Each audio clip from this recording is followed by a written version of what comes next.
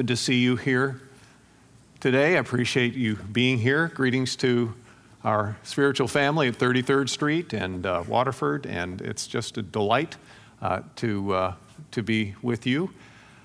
I was at Lake Mary a few weeks ago, and a couple came up after I spoke, and they said, "We haven't seen any pictures of your grandchildren in a long, long time." And I was convicted of my negligence to all of you. I know you've been dying to see some, so I brought just a few along tonight. First of all is my son's oldest, Zoe. She's 11. She lives in Seattle. She's just every bit of what you see in that picture. She's just a personality. Then there's Shar, her sister, 8 years old. She will be playing for the women's national soccer team when she reaches her adulthood. She's awesome.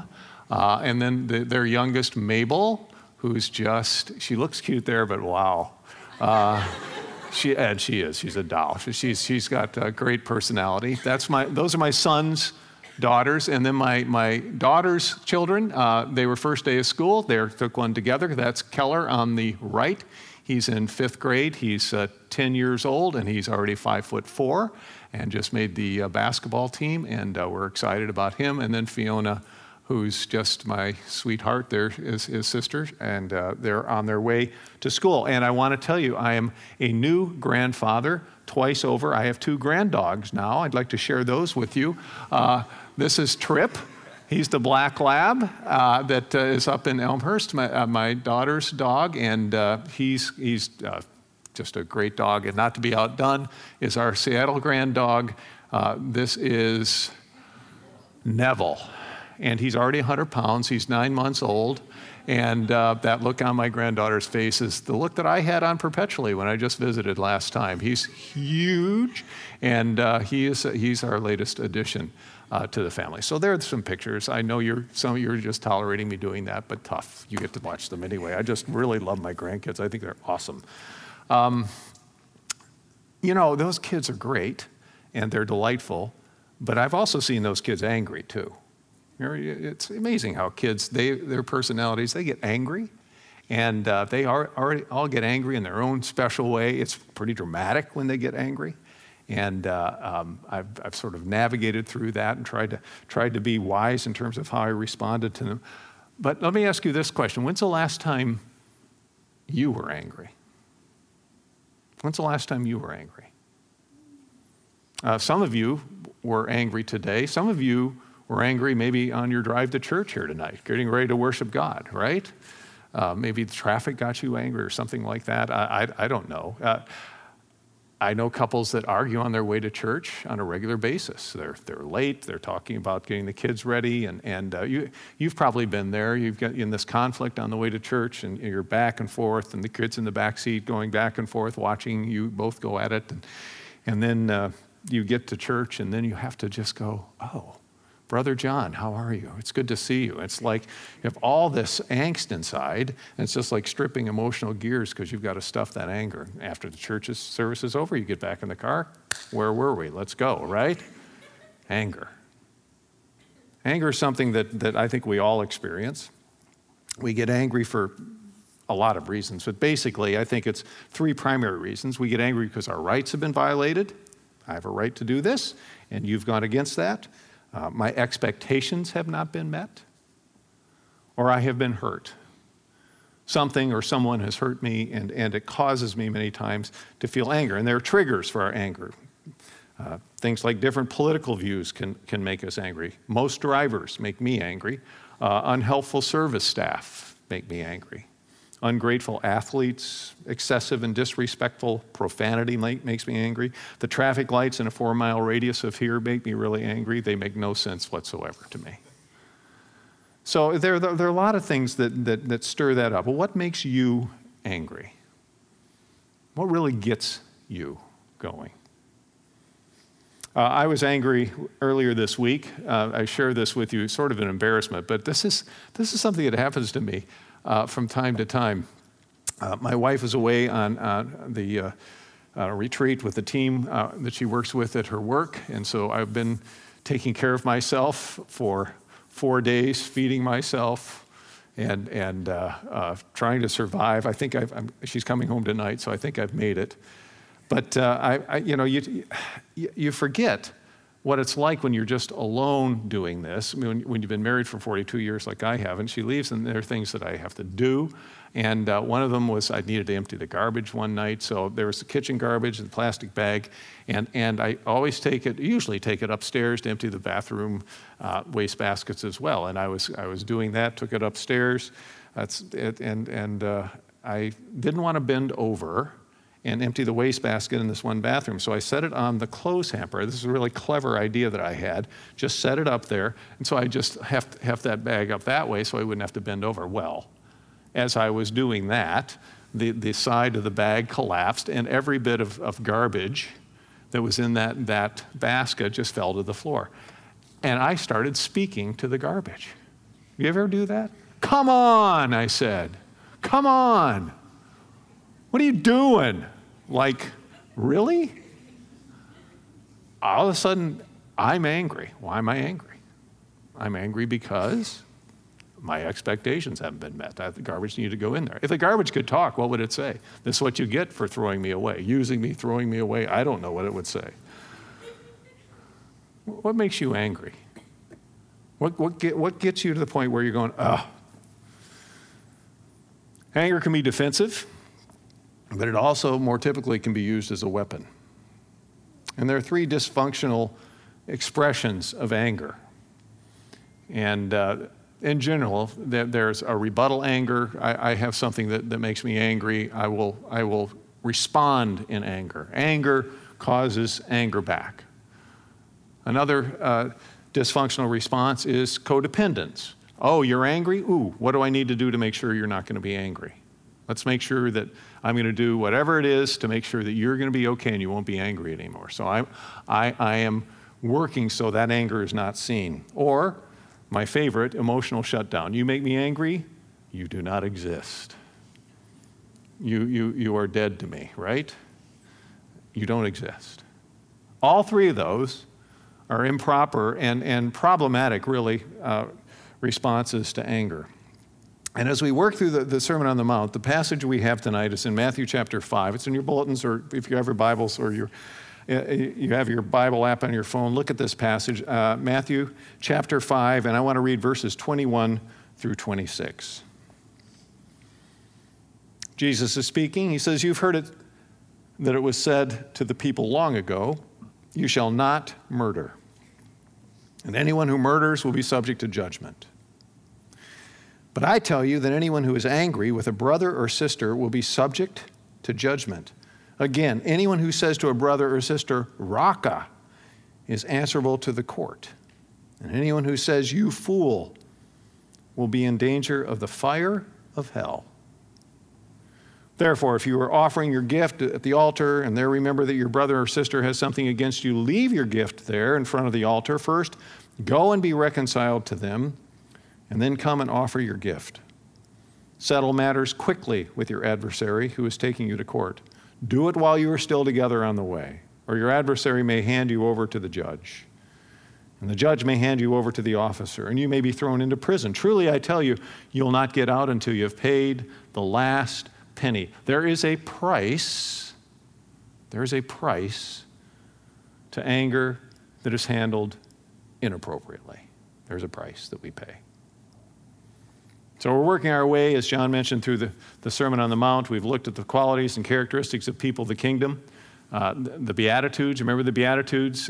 Just go through them really quickly. Those who are poor in spirit, meek, those who mourn, those who hunger and thirst after righteousness, those who are merciful and pure in heart, peacemakers, those who are persecuted for righteousness' sake. All these are characteristics of kingdom people. Jesus bases the whole sermon on this list, and then he talks about the fact that we're salt and light, that we are the people who are expressing God's presence to the world around us.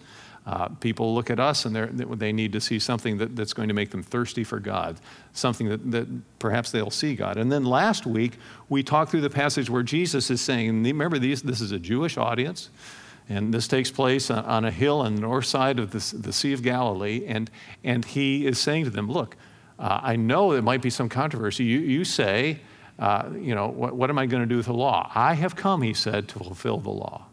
I'm here to say that the law must be respected. Jesus lets them know that the law is good, but it's how the law was being used that needed a totally new perspective.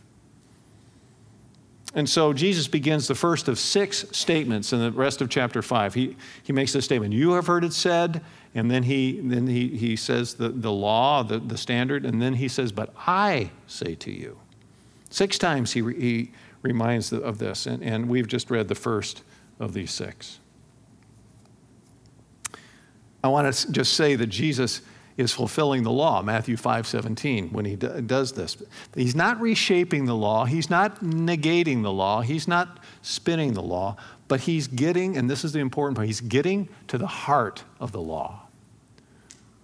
What God really intends us to see as he gives us these standards by which he wants us to live. So, just a couple more preliminary thoughts about anger. First of all, anger in and of itself is not sin. Just because I get angry, you get angry, doesn't necessarily mean that we're in the process of sinning or displeasing God. There are times when anger is certainly appropriate. I think we need to be angry at injustice. I think we need to be angry at times when we're trying to protect the people that we love. My wife and I were in Israel in the month of May of this year, and we, as part of our time there with a group of people, went to a memorial called Yad Vashem. Yad Vashem. 2 Hebrew words put together, and they literally mean a monument and a name. And if you've heard of this place or have been to Israel and seen it, it's the memorial to those who died in the Holocaust. It's a somber place, as you can only imagine. It's beautifully done, beautifully put together. You walk in, and it walks you through this journey, really. You're just sort of walking through this museum, and it starts at a level up here, and then each successive room, you go down a little bit till you get to midway through the museum, and then it begins to take you back up again as well. And you can imagine the stories and the pictures and the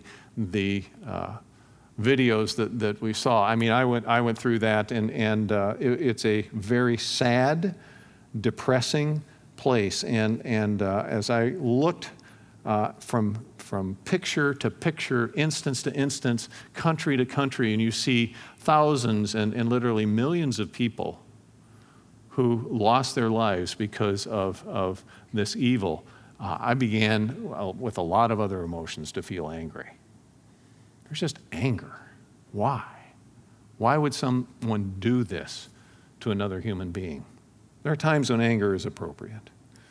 When children are abused, I get angry. When women are abused, I get angry. But the other thing I want to say about anger, Scripture reminds us, the anger of man does not accomplish the righteousness of God. My anger many times can be a weapon, and I need to watch out for that. Anger needs to be a transitional emotion, not a destination emotion. Anger needs to be a transition emotion, not a destination emotion. A lot of times we meet anger with anger. You want to be angry at me? I'll be angry at you. Ever get one of those? Oh yeah? You want to raise your voice? I'll raise my voice, right? You want to get upset with me? I'll get upset with you back. How's that feel? Anger to anger. Sometimes we meet with codependence, like I said before. Sometimes it's just emotional shutdown. All that does when you do that, it just sets you up for future explosions, because that emotion does not go away. Those instances don't just evaporate. I had a counseling session years ago with a couple.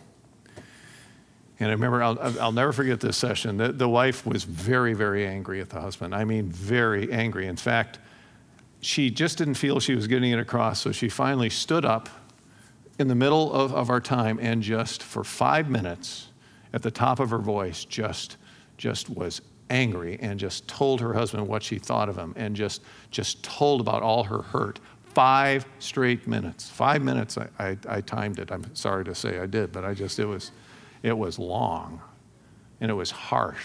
And I didn't stop it. My goal is to stop the anger. But I want to help someone process that anger productively. So a better question than when's the last time you were really angry? Here's the question that I want you to consider as you consider this passage. Where is your anger taking you? Where's your anger taking you? Jesus speaks really specifically to this as he goes through this. And I just separate this passage into two sections. The first one is the law defined. Jesus defines this law in a really interesting way. So it says, you've heard it said to people long ago, you shall not murder. And that actually is sort of a little bit of a change in the Old Testament law. The Old Testament law of the Ten Commandments is thou shalt not kill, you shall not kill. But the Pharisees sort of upped it, you can't murder, you can't intentionally take someone's life. And the Pharisees determined that they'd be on safe ground if they just refrained from taking another life. That's the law, right? We don't murder, so we're following the law. Period. End of story. And in deference to them, this was a culture where life was more expendable. You could take the life, for example, of a slave that you owned, and you wouldn't think twice about it. You wouldn't be penalized or prosecuted from that. That was your property. And the spiritual leaders of the Jewish people felt superior to the pagan cultures around them because they valued human life more than their Gentile oppressors, and they did.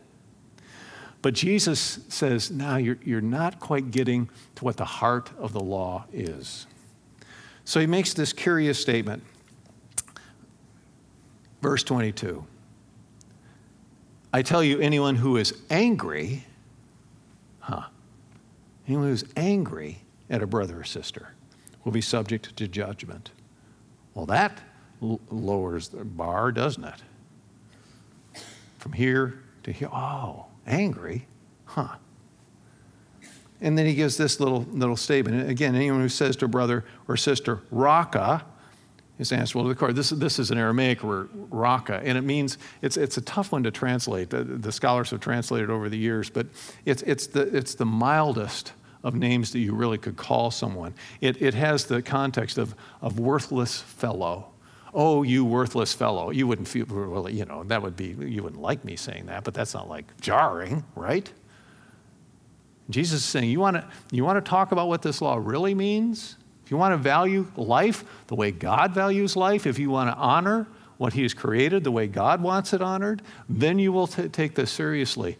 You have to watch what you say with your words. Raka.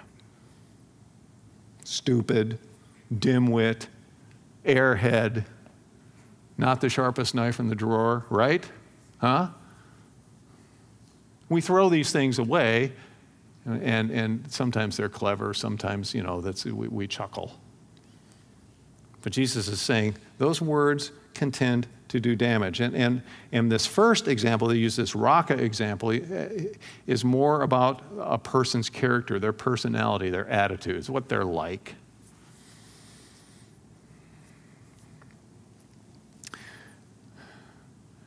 I suppose there are some good things I did as a parent, but I want to tell you there are some things that as a parent I'm not really proud of, and I'll share one of them with you. I tried to be a good parent, and I tried to love my kids, but this is one that I just lives in infamy. I can't believe I did this.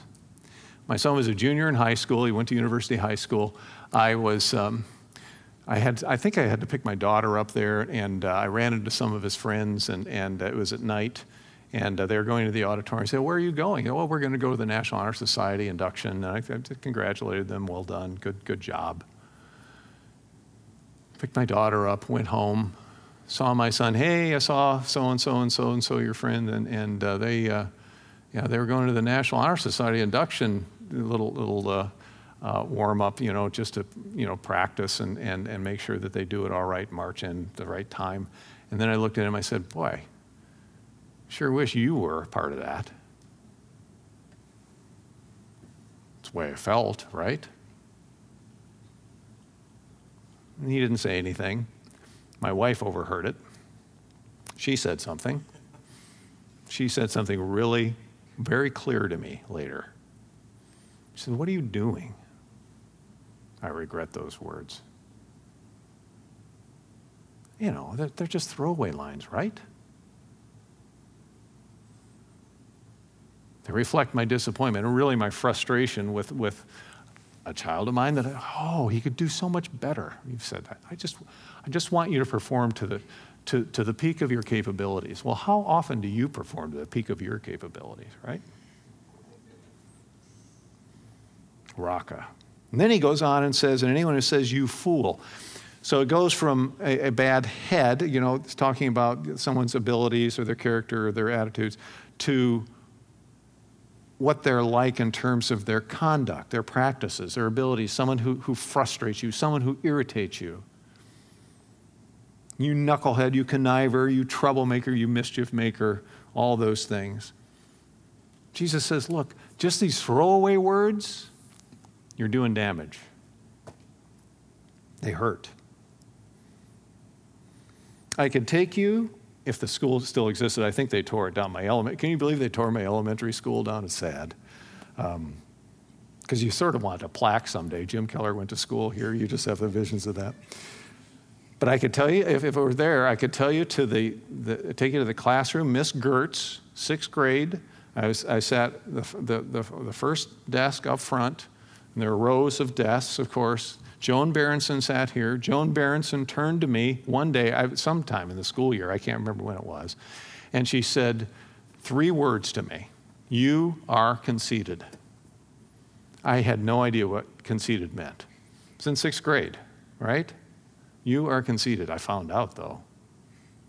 It's amazing you remember those things, don't you? Sticks and stones will break your bones. Words will never hurt you. Lie, lie, lie. Jesus is saying, look, yeah, don't take a life, but you're damaging a life if you use your words inappropriately. Those are killer words. And then he gives 2 interesting illustrations. Jesus does a nice job with his sermons, I think. I just really like seeing what he does. He says, therefore, if you are offering your gift at the altar, and there remember that your brother or sister has something against you, leave your gift there in front of the altar. First go and be reconciled to them, then come and offer your gift. So these are the 2 illustrations of this sermon. They both deal with unresolved conflict. First principle is this: own your own stuff first. You want to make sure you're on the right side of where Jesus is going? Own your own stuff first. If you're confessing your sin and the Spirit convicts you have wronged someone, stop praying, do what you're led to do, be reconciled to that brother or sister first. That's pretty simple. That's pretty straightforward. When I counsel couples, many times I have couples that they're really doing their best to convince me how their spouse really is responsible for the trouble in their marriage.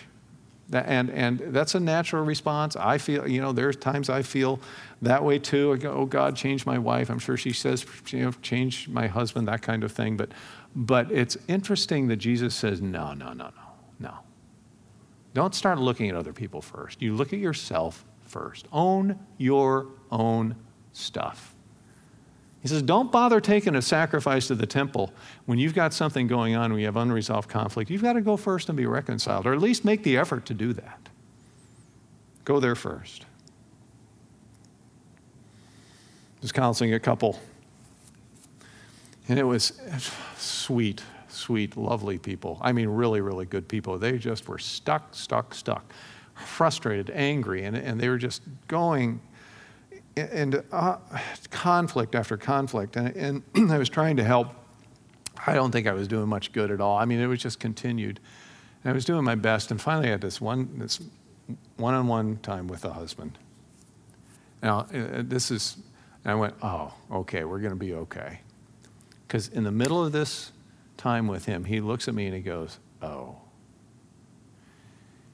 He says, I think I better forget about expecting my wife to change, and I better own the stuff that I need to do first. Words to that effect. And I will tell you from that point on, the marriage turned around because he wasn't so worried about someone else, he was worried about himself. That's what Jesus is saying here in this first example. Own your own stuff first. And then, really curious, settle matters quickly with your adversary. You take to court, great, here's litigation, right? Oh, this is interesting.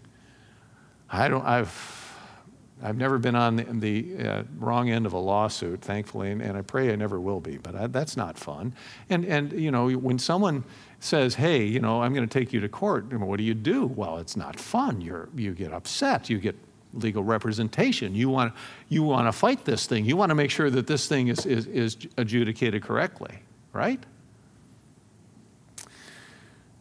Jesus is saying, don't let your anger lead you to wasteful and destructive decisions. If you're in an unresolved conflict, be quick to resolve it, even if you don't think that it's quite fair. When I did marriage conferences, we made this statement, and it's a little confusing when you hear it first maybe, but the statement I thought was really good. It's presuppositionally impossible to believe someone has met you halfway. So I always have the idea in mind of what someone needs to do for me because all the things I do for them. But the other person's thinking the same thing. No, what Jesus is saying is, even if it's not fair, resolve the conflict. Don't get caught in anger, because you know why? Anger is going to lead you to a very bad and destructive place. On occasion, I'll receive an angry email. I know that shocks you, but on occasion I receive, and I'm always surprised. Why would someone be angry at me? But the people do get angry at me. And my response is, I get angry back. And I will write them back, and I'll set them straight. Make sure they know what's what and why they're wrong.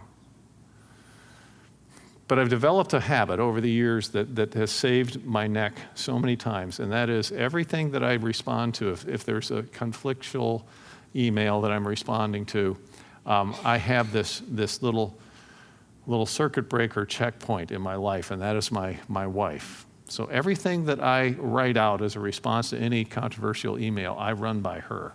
And I'm telling you, she has done a wonderful job of saving me from being embarrassed many times over. And I can't tell you the number of times she'll read it and she goes, I really understand how you feel. Don't send it. Don't send it. And she's right. 8 out of 10 usually are not passable, but I will go back, I'll rewrite, I'll check. She goes, that's good, send that. Don't let your anger, Jesus is saying, lead you to wasteful and destructive decisions. We live in an angry world. You pull up the internet, you pull up any kind of media, you don't have to wait long till you find someone who's upset and angry about some offense, and I'm telling you, there's a lot of angry people out there, and they're expressing it. We live in an angry world. Kingdom living, what we're called to in this sermon, what Jesus calls you and me to, kingdom living leads us to a counterintuitive lifestyle. Instead of getting angry and murdering with our words, we're called to do just the opposite. We're called, you and I, we're called to be peacemakers, not troublemakers. We're called to kindness and sacrifice, allowing God to be the ultimate judge of those with whom we disagree. Let God take it up. Quit murdering with your words, Jesus is saying. As I made my way through Yad Vashem, this memorial, it was oppressive and discouraging until I got to one room. And they had a room set aside for some of the people who brought aid to the Jewish people people that seemingly were random, but there was this one, I stood before this one video screen of this woman, this older woman who was being interviewed. She was Bulgarian, and at the time of World War II, she was in grade school. She was Jewish, and she was in a Jewish school. And she shared the story that Bulgaria, like all the countries that were occupied by Germany, was now required to gather all the Jewish people up and send them off to concentration camps, and most of them to their death. And Bulgaria was one of the few countries that resisted that, interestingly enough. But the day came for all these people to be rounded up, and they went to this Jewish school, and the guards were instructed to put a fence around the school. They entrapped these students. Of course, they were very upset. They couldn't go home, separated from their parents. There was a man, and she tells the story beautifully, a man by the name of Konstantin Markov, and he was one of the bishops of the Greek Orthodox Church there in the city of Plovdiv, second largest city in Bulgaria. And he heard what was going on. He showed up at that school. The guards were there guarding, keeping these children in. And he says, "What's going on here?" He says, "Well, these children are here, and they're going to be shipped off. We've got trains coming, and they're going to be put in these trains, and we're going to take them to a special place." And he goes, "No, you're not." He said, "Well, you can't stop it." And he says, "Well, I'm going to go see them." He says, "I'm climbing the fence." He says, "You can't." They say, "You can't climb the fence." He says, "What are you going to do? You going to shoot me?"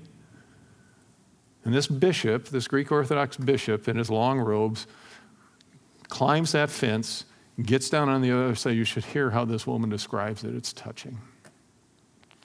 He gathers these children around him, and he says, "Children, what's wrong?" "Oh, they're crying." He says, they're going to send us away. He says, "If they send you away," he said, "I will lie on the train tracks. And if they pick me up, I will go with you." And right about that day, that time, interestingly enough, the parliament in Bulgaria refuted the law. They reversed that edict, and those children were set free. And she tells of the joy of being set free that day, but also the heart connection she had with this man who was willing to sacrifice himself. Do you think that man was angry at what was going on? Don't you think he had thoughts of anger? I'm sure I would. You know what he did? Instead of railing at the guards, instead of railing at the authorities, instead of being angry there, you know what he did? He chose to speak words of kindness and love to the people who needed it most. Where's your anger taking you? Where's it taking you? Are your words giving life? Or are they bringing about death? God's called us to so much more. Let's pray.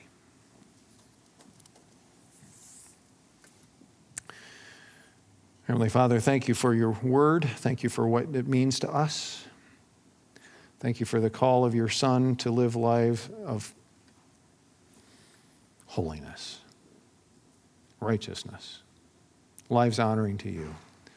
Lord, I pray that you would help us with our anger. Lord, you know you've allowed us to experience it, but help us to understand that anger needs to take us toward you, not away from you. Toward love, not toward hate. And I pray as we partake of these communion elements that we be reminded of your love for us and the fact that when we deserved rejection, you accepted us. You give us words of life through your Son, in whose name we pray. Amen.